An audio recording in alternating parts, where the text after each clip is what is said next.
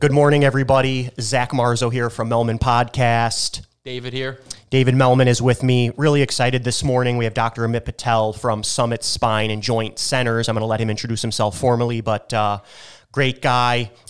Started from, the bottom like a lot of people and, is doing big things and just grown and is an awesome business mind and physician as well, which you don't find too many times, having that business mind as well as the medical mind. So really cool to have him on. Thanks for joining us, Dr. Patel. Yeah, appreciate you. Hey, good morning, guys. Really an honor to be here. I appreciate you guys inviting me up here. I've been working with David and Zach for almost, 3 to 4 years. Yeah, a long time. And so this is a great opportunity to share what we do and what you guys have been doing. There's the real thing on the podcast. I think it's been a great idea. It's been pretty inspirational for small business owners who are medium and small size. For example, we had a IT issue in our office, and then I plugged onto the podcast, and you guys are interviewing a great IT group that does work here at Melman Law Firm, and we're going to we may hire them. That's amazing. Sure. So, and that's awesome. So a little background about me. I'm a interventional pain physician. My background is anesthesia. I grew up in Virginia as a small kid. My parents were immigrants here. My dad was a civil engineer. Grew up with a family of physicians. My sister's a physician. My grandfather is a physician. I have 9 cousins are physicians. My dad was the odd apple civil engineer, but then he became an entrepreneur in the state and in the hotel industry. So I grew up in a cocoon of a business where basically my dad, the first hotel we bought, I lived right behind the customer office, and so I'd give rooms out, answer phone calls as I got older, and so that was kind of my first experience in sort of business, customer service, and doing those things. I went on to go to undergrad at the University of Virginia, where I majored in chemistry. And then with the family pressures and things like that, I went on to become a physician at Eastern Virginia Medical School. I did my residency at the University of Michigan, where I trained in anesthesia, and I did my fellowship at Emory. We located it in Atlanta. We had a lot of family over here. And so I joined academic faculty at Emory for about a year and a half. And so where I did pain management and did anesthesia at Emory. I liked academics a lot, but I wanted to sort of the entrepreneurial self. I wanted to go out in private practice, so I went ahead and joined a physician on the south side of Georgia for about a year and a half, learned the business well, learned about customer care, learned about billing, learned about how to take care of patients, et cetera, et cetera. And so at that point, I kind of was like, you know what, I think I want to do this on my own. And so I had a big non-compete clause, and so I went across from the south side in Stockbridge. I opened in Lawrenceville, my first location, and I'll continue to talk. Sure. My first, honestly, just thought thinking about that. One, growing up, how you grew up, being around your family, that obviously helps, right? Everybody from an early age, they learn it from somewhere. My first question, because you said, you work for somebody on the south side, then you wanted to do it yourself. Do you feel like who you were working for kind of mentored you into wanting to do it yourself, or do you feel like you learned a lot of what you know now kind of on your own, which is kind of weird to say, but some people, they're like, yeah, I can do this better. Like you almost kind of level up on somebody and you're like, I can do this better. I want to do it on my own. Or do you feel like, somebody had a huge role in making you feel like you could do this and taught you, kind of showed you the ropes? Because not everybody knows, right? You just didn't know anything about it when you started. That's a great question. I think it was more the latter. I think I had a lot of ideas, but I wasn't an owner. I was a minority partner. Gotcha. And I wasn't heard. And I think when you're part of a team, and you may not be the majority owner or the higher equity value guy, but you want to be heard. And so I felt like after a year and a half, I had a lot to add, and I wasn't heard. And at some point, becoming frustrated and saying, hey, I think we should do this or that, and not having it done or executed, you have to make a decision. Sure. And so I said, even if I, quote unquote, make less money than I'm making now, or I'm not as successful, I'm going to be okay with that. And once that happened, I was like, you know what, I think I can do this. Even if I fail, it's okay. I'm young. I can always go back and work for somebody else. And so that was sort of my kind of the thing that clicked in my head. My mentor, it was probably my father. His work ethic, growing up, his integrity, his honesty, his risk-taking, those things that I think that played off on me, and they've always been there for me. So but I think the latter for that. Yeah, no, Sure, that's for cool. sure. And you brought up a good point. You know, some people think they can get out of school and do it themselves right away. You want it to learn everything before you can kind of dabble into it. Some people just want to jump ship and go right into it and think they can do it. But I'm sure it was a strategic decision to get out of there and work for somebody, like you said, minority partner, to learn every aspect of it and then take everything and make it better into your own, which seems like it's what you did. I mean, from one practice, 2, 3, 4, I can keep counting. In that time frame to open up that many practices, and at your age, not that I'm downplaying your age, but it's incredible. We don't see it every day. In our industry, we see doctor offices all the time, maybe 1, 2 locations. But to do what you've done, it's one thing to be a great doctor, but then also to scale that mindset and to scale the practice itself. I think what's big on that is, I watched an interesting video yesterday for a few minutes, and they asked, what is the biggest hurdle? And that person actually said the biggest hurdle is me, and it's billionaire, I forget the name. And the reason why, because at some point he learned to kind of release and delegate out rather than thinking you can do everything yourself. And I guess that's what I want to ask you, to scale something at that level with that many employees and that many just departments, at what point did you realize after your first that you have to kind of release some of the grasp and let people do their job and put them in there? And the biggest thing is, if you put people to do a job and they're successful at it, you're successful in return. It's a relationship back and forth. Yeah. So how did you learn that? Yeah, if you don't mind. Yeah. It's a great question. That's a difficult question. I think it's an organic process. Yeah. As you grow, we went from 1 employee or 3 employees when I first started to leasing out 4,000 square feet and saying, oh my God, there's no way I can pay rent, et cetera, working part-time for the VA and doing those things. And then understanding, look, I can't do billing or submit claims. So the first 10, the one thing that I've done everything in the office that everybody else has done. And I've submitted Blue Cross Blue Shield claims. Sure. I use clearinghouses to do that. I set up the IT phone system with the IT guys at the very beginning. I scanned at the very beginning. We're way back. That's really helped me from a billing standpoint, from a contractual standpoint, and then from hiring. Because now I've done that. Even it may have not been for a long period of time, but I did all of it. Sure. So a lot of this, man, I got tired, right? A lot of this fatigue. You start growing, and one thing I knew from my previous experience was that customer service was always an issue in the practice, which led to a decrease in referrals, right? And my field is unique in the sense that if you're an orthopedic surgeon and you see a patient, you fix their hip, they're gone, right? They'll come back. We have chronic patients. So we have patients that we can go from 1 patient to 5,000 patients over a period of time if you retain patients, because they come back on a bi-monthly basis, right? And so you have basically ancillary encounters every month that grow and grow and grow. How can you retain those patients over a period of time? Is it a 50% rotation rate? Is it 70%? I think that's really important. You can build on that. And then how do you bring new patients in? But how do you combine that? And so as we were growing, I knew I needed to add on new billing, right? So I outsourced billing right away. But then I figured out that we're paying 6% of top-line revenue. And then I did the math. So I just hired the billing team away. Sure. Brought them as W-2. Got it. We did that. I needed an office manager. So I resourced my relationships within the community about who could be a really good office manager for a small practice. I then trusted her to do all the HR hiring. But I was very involved. I think, to be successful at the very beginning, you have to really immerse yourself in all phases of business, just like you did, right? You have to be able to do that, and it has to be something that's your passion. If it's not, then it's hard to be successful, because then you'll wax and wane. And then as we've grown, it's been a different phase for me. We've continued to grow. We added on more physicians, which then we needed more nurse practitioners. I looked at volume. So I have a volume metric that I typically do when I need to bring somebody on that I just kind of felt was right, and we still kind of do that to this day. Sure. And then when we did the private equity merger or sale of the practice, we professionalized the infrastructure of the C-suite team. We brought on a compliance officer, Harvard MBA. We brought on a new CFO. We brought on a controller, COO, and ancillary service.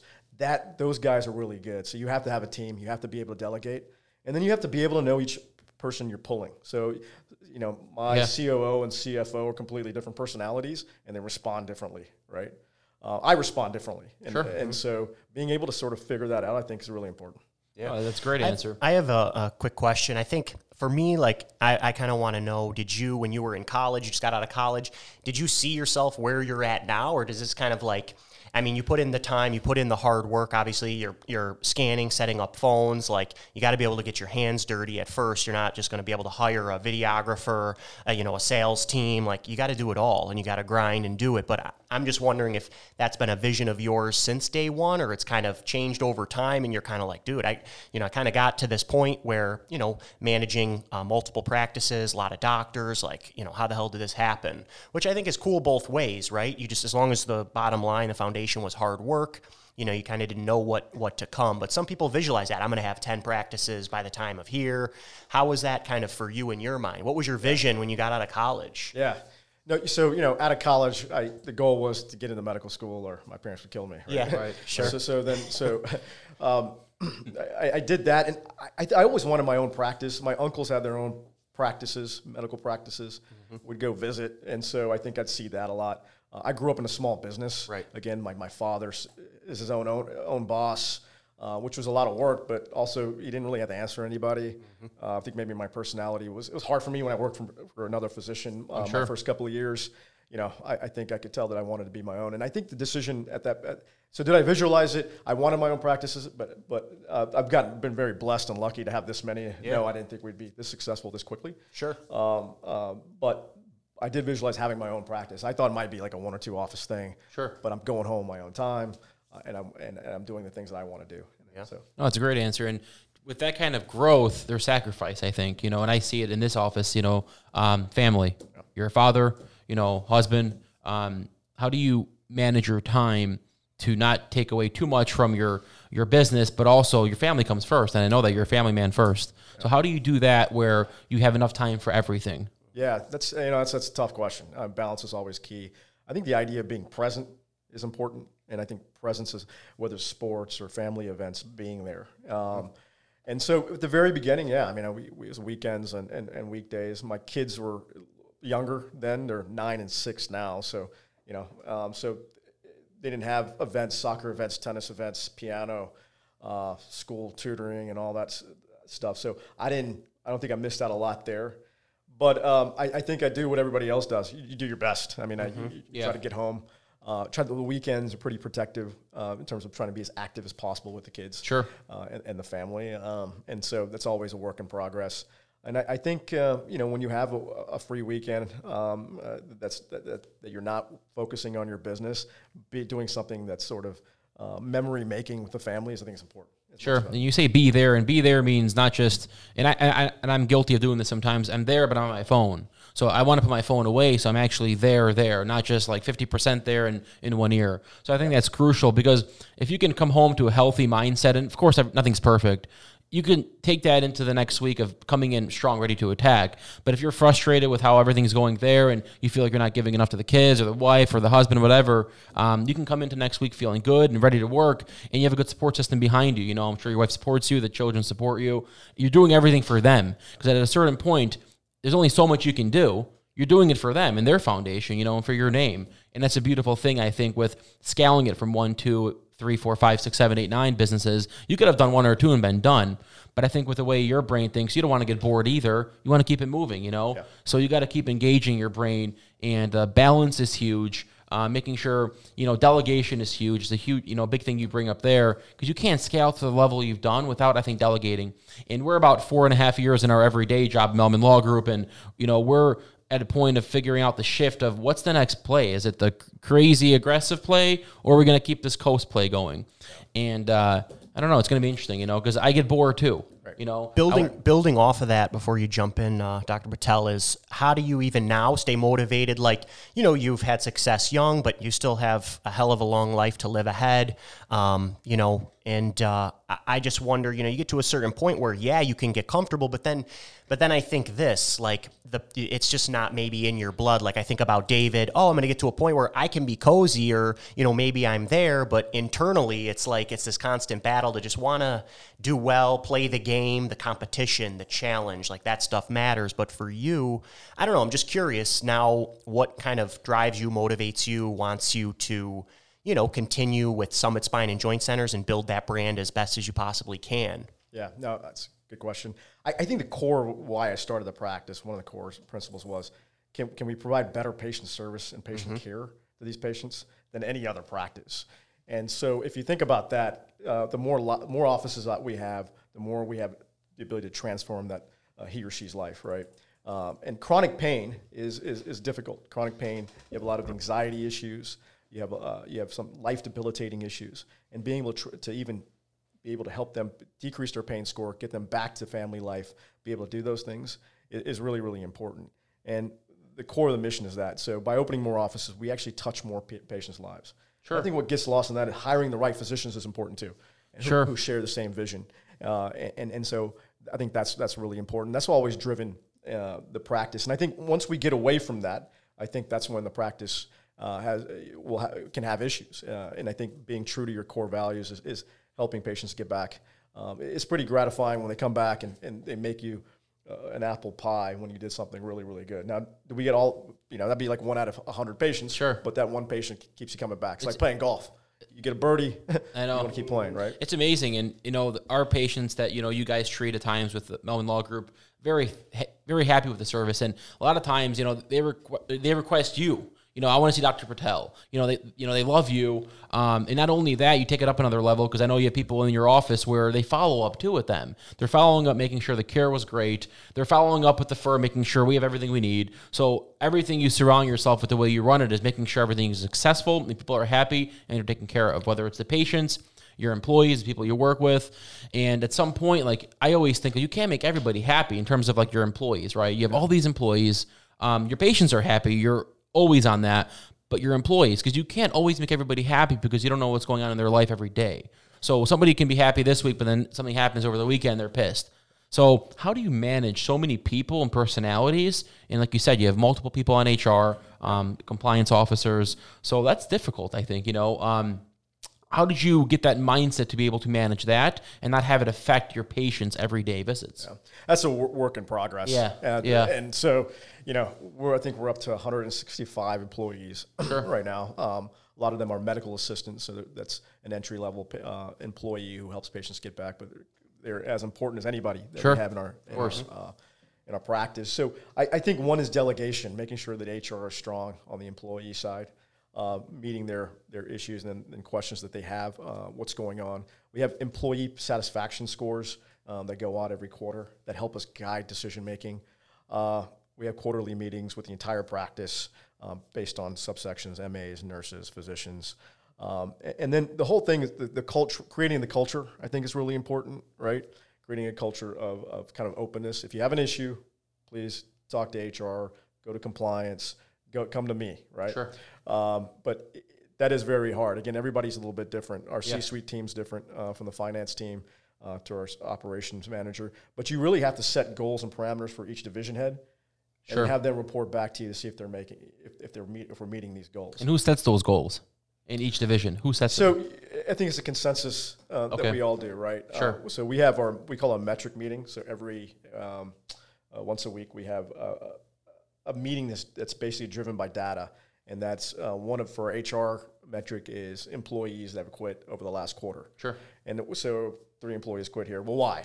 Was it pay? Was it a kind of an environment issue, et cetera, et cetera? So that drives. We try to improve that process. Sure. The other metrics are procedures or encounters for the month, revenue numbers, and scanning, scaling. So I think that helps us from that standpoint.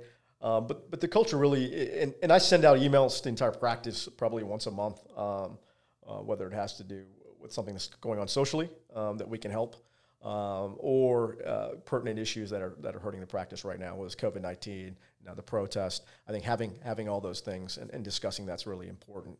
But you have to have a strong team, and the same message has to be clear. How do you get that employee satisfaction score? How does that is that them taking a survey about how happy they are working at, they're in their position, or how do you get that feedback to know how satisfied they are as an employee? Yeah, so, one is a lot of our employees drive at different locations during the day, right? Did they get out in time? What time did you leave your last office?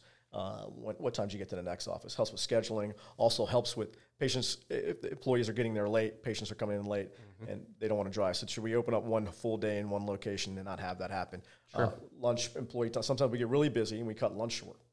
Sure. And so did you get your what is lunch? Yeah. I don't know for people listening. He doesn't know what lunch is. What is lunch? Very, if my wife wants to grab lunch or somebody, not to just go on a tangent, but it's like, I have 5 minutes left on lunch. Like, I'm gonna go outside. It's like, dude, let's get back to work. Like, I don't like to just take those random breaks during the day. Like, I'm here, let's focus. But nonetheless, sorry. I'm the same way. And HR comes to me. It's like, dude, they have to have They have to eat. the 30-minute lunch break. Sure, I know. It's a law. Sure. And so, yeah. So It's a law. So we have to have so that's important. But and I have to be able to do that. And we do lunches too. So for all these offices I'll try to go by, we'll do quarterly lunches every location with a core group of medical assistants to do that. And then you have your physicians who are completely different, right? And hearing their needs. The cool thing is a lot of them are equity owners in their own surgery centers. It's amazing. Which then makes them sort of, we think alike on decision making, and that helps a lot, right? Did you set that up for them to be like that? Yeah, sure. Yeah. Because it's amazing you did it like huge. that for them. That's huge. Yeah, I think that the 2-year experience for me was really important because I had equity, but it was minor, and I didn't have a say. And I think equity is important because I think substantial equity is important because I think it creates sort of a partnership on decision making, and you see things a little bit differently than you are as an employee or even a minority ownership. But more importantly is them being heard. So anytime I make a decision that revolves around their practice, I want them to give me a feedback. If I'm hiring a physician or we're interviewing and they do not but it maybe doesn't fit our mold, Sure. I actually take that into account. So I think making money is really important, and they're very successful. But I think coming to work, having a say in the business, and saying, hey, this is part me, this is mine too, I think it's really important. And I got great docs, great guys, like brothers to me. Sure. Especially the 4. Yeah, we see you guys go on trips. You're not going to go on trips with people you don't like. These are people that you care about, love. You want to see them be successful every day. I want to touch back on meetings quickly because your whole day probably is meetings. And knowing just how you think, I know. I think people have to understand how to have meetings that are valuable and then meetings that just keep going. Yeah. And I can see you being the one where they're coming in there with metrics. It's this and this and this. Minimal emotion if you're showing facts and numbers, right? Yeah. Execute and out. And I feel like in a lot of businesses, people have meetings, and we get better at that. My old job before, we would have a meeting with everybody together, the accounting team, sales team. Like, why is everybody wasting their time on one fucking meeting when it makes no sense? Yeah. Separate it out, but quick, sweet, short, done. People like to drag meetings out, and I can just sense from you, like if you're in a meeting with your team, like they know what you want, don't go on for an extra 20, 30 minutes about La La Land, in and out. And I think you really have to manage time with meetings when people are in your position because you have so many every day, you're on a schedule. Sometimes people just go off, different topics and just keep it to the point. And the busier you get, obviously, the more efficient you have to be. So it's almost like, I have 10 minutes for this meeting, guys. Like, boom, boom, boom. There's no time for... Are you like that at all? Or, I know you want to listen to them talk, but they know you to know what to talk about. Yeah. So part of the private equity transaction and partnership has been that. So I went to a retreat, and the private equity portfolio companies that they own, other than me, were great. And the metric, a lot were software companies. They weren't medical practices. But what I took from that retreat was the way they standardized these meetings on Monday, Tuesday, Wednesday, Thursday, and then got feedback on Friday was very good. And it's something that we really hadn't done before. The private equity transaction. Okay. And that was 2018. Sure. The last 2 years, we put that in place. I want to get more efficient. So our meetings can drag on, but I think it's really cutting to the chase, making a decision, and moving on. And if there is an issue in that area and you don't want to resolve it around 20 people, you said, hey, look, let's just meet right afterwards. Okay, true. And then we drive meeting afterwards. So the finance team needs to meet with the controller. Sure. The downstairs, I call it the logistics team, has to meet with a logistics head and come back. And they have 15-minute meetings and they report back. You're not taking up everybody's time. No. Yeah, that's a good point. Data and numbers, whatever that is important because it creates an objective metric. And it may not be right at the very beginning. We looked at some stuff before, it didn't really drive decision-making. Right. And that's an evolution and process. But that's really important. As you get big, you got to be able to do that. Sure. And again, we're getting better at that. So. you get better over practice and time. You know. I think just thinking about like other business owners that are watching this, it's hard to find good people. People are quitting, this, that, and the other, and just something you touched on being heard. Like there are things more valuable than money. Obviously, you get to a certain point. All right, now I'm comfortable. Like it's not like you're getting paid below minimum wage or something. Obviously, you have to make enough money.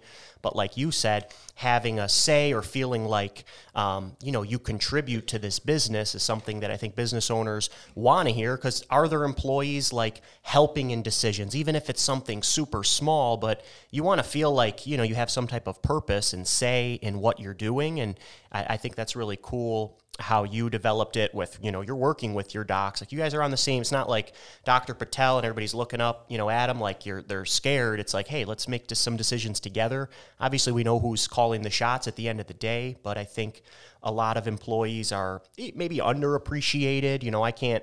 I don't really know that because, David and Marina are awesome. And I feel like our culture at Melman Law Group is great and the team that we have, but there's probably a lot of other businesses that, they're maybe take advantage of their staff, or, they want to save money, or they're not letting them kind of in on it. But I just thought that was an awesome point you touched on for other business owners that maybe have to relook at how they have their business structured and how they're taking care of their employees. Are they doing meetings? Are they, having lunch together? Like, what does that look like? It's all about that culture of that particular business. Sure. Amazing solid points during this. Anything you want to throw to any potential people that want to go into business, and like you didn't plan 10 offices or 11 offices. You didn't plan that. You plan 1, then 2, then 3. Sometimes people want to fast forward to everything and not take it step by step. Yeah. Anything you want to, any piece of advice you can leave them with, anything, Yeah, I think number one is do something you're passionate about. Yeah. Right. I think that's something that's tried and tried out, and everybody's done that, has done well. I think the other thing is, once you decide to do it, I think the important thing is creating a sense of urgency.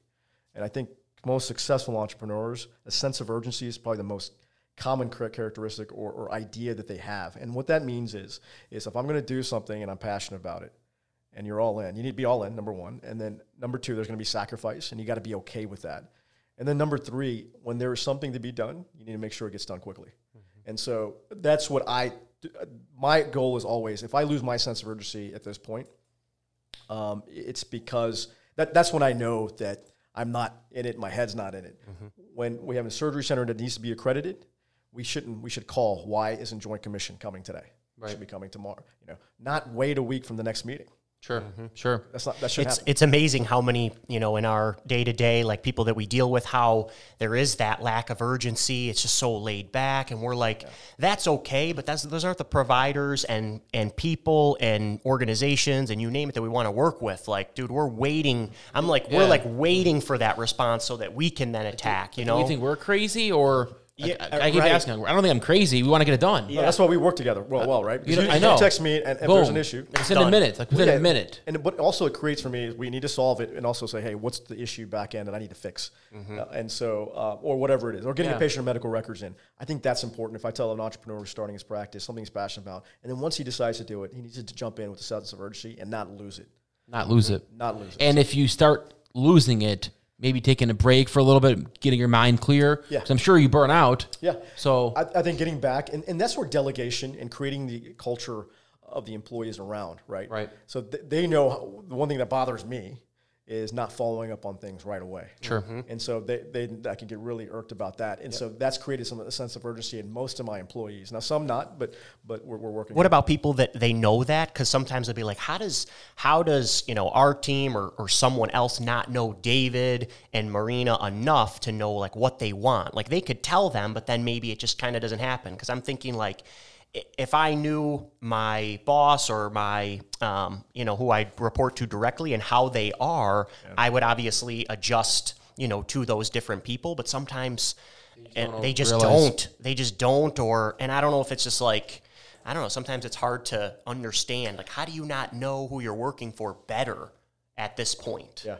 I think at that point, then I find people who don't respond over a period of time after you made the effort, not to care about the business. Yeah. Or you individually. Yeah. Maybe individually, but maybe Yeah. at the business. So, sure, you know, sure. and that's an employer thing. And I think finding the right person then, Yeah. and that person may or not be a great fit for Melvin Law or Sure. Spine. Yeah, So, that's a good point. You know, you got to have good people that want to be there, that complement each other. One bad person can spread. You know, and for you to have the team set up with HR, compliance, like it's not going to spread. It's going to be cut off at the head before anything even can happen. You can't manage hundreds of personalities. You know, you can only see, react, and then help. But if some people just don't want to be helped, you gotta let it go. Yeah. You know what I mean? You gotta let it go and move on and get the next one. I mean, really great employees are tough to find. Team members, you got to manage them, nurture them, keep them engaged, you know, and that's, I think, crucially, you know, I really appreciate you coming on. Yeah, it's been some awesome. huge value. I hope you enjoyed it. I really enjoyed it. And yeah, Likewise, we'll have to do it again. There's so much to talk about that, you know, we could talk for hours and hours, but, you know, maybe sometime in the future, we're going to have our awesome new setup, Yep. our own podcast room for Melman Podcast. We'll definitely have you roll back through when that time comes. thanks, Dr. Patel. Appreciate you. Cool. Rock and roll. That was-